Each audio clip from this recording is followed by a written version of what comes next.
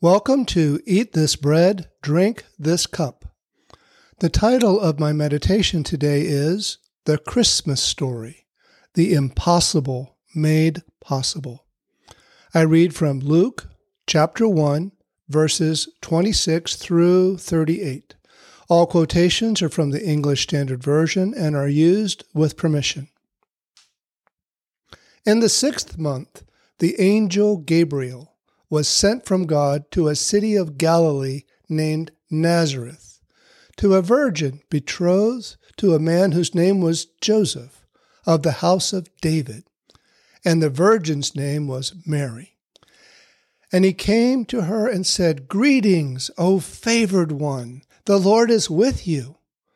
But she was greatly troubled at the saying, and tried to discern what sort of greeting this might be. And the angel said to her, "Do not be afraid, Mary, for you have found favor with God. And behold, you will conceive in your womb and bear a son, and you shall call his name Jesus. He will be great and will be called the Son of the Most High. And the Lord God will give to him the throne of his father David, and he will reign over the house of Jacob forever, and of his kingdom there will be no end." And Mary said to the angel, "How will this be, since I am a virgin?" And the angel answered her, "The Holy Spirit will come upon you, and the power of the Most High will overshadow you. Therefore the child to be born will be called Holy, the Son of God. And behold, your relative Elizabeth in her old age has also conceived a son, and this is the 6th month with her who was called barren. For nothing will be impossible with God." And Mary said, "Behold, I am the servant of the Lord. Let it be to me according to your word." And the angel departed from her. As we read today, the Christmas story continues to unfold. Following the visitation to Zacharias, God sends the angel Gabriel to visit Mary and announce his plans for her and her yet-to-be-born son, Jesus. He tells her that her son will be a king, as his father has given to him the throne of his father David. Gabriel goes on to reveal that his kingdom will be unique in human history. His reign and kingdom will last forever. I believe we can all sense Gabriel's excitement at the news.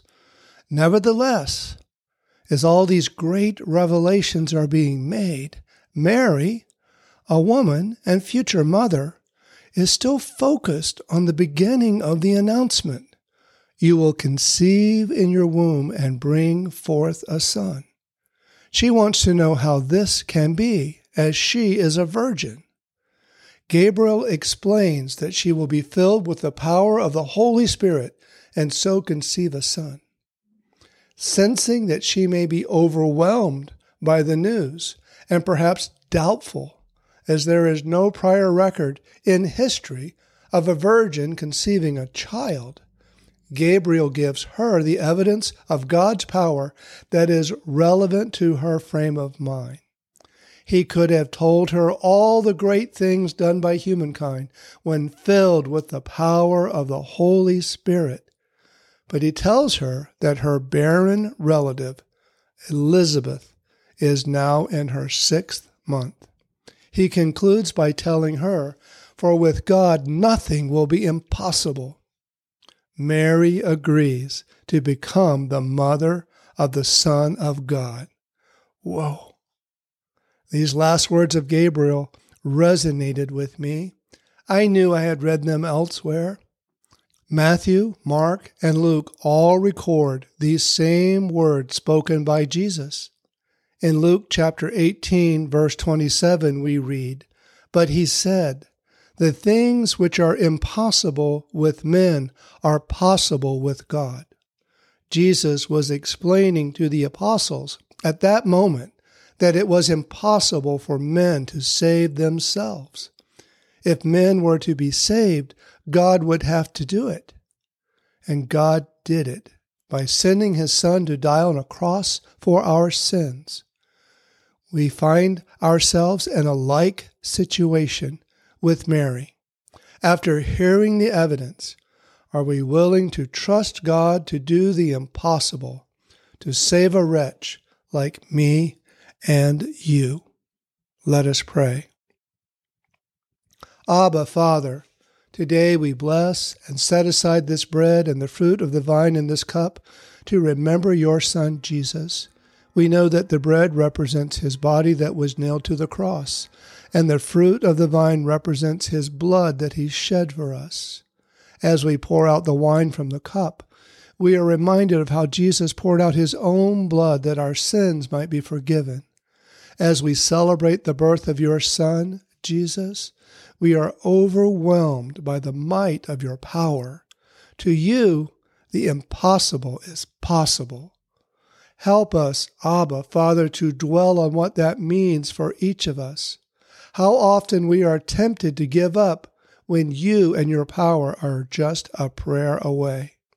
We are thankful we have a weekly reminder of your great power. You saved us, dear Lord, by asking your Son to die for the sins of humankind. And just now we remember your Son by partaking of the bread and drinking from the cup. What was impossible for us was made possible by your Son, Jesus. In his name I pray, amen. Today, Jesus invites you to partake of the Lord's Supper together. I read from Matthew chapter 26, verses 26 through 28. And as they were eating, Jesus took bread, blessed and broke it, and gave it to the disciples and said, "Take, eat, this is my body. Let us partake of the bread." Then he took the cup and gave thanks, and gave it to them, saying, "Drink from it, all of you, for this is my blood of the new covenant, which is shed for many for the remission of sins. Let us partake of the cup." And the assembly of believers said, Amen. Until next time, from Numbers chapter 6, verses 24 through 26, the Lord bless you and keep you. The Lord make his face to shine upon you and be gracious to you. The Lord lift up his countenance upon you and give you peace.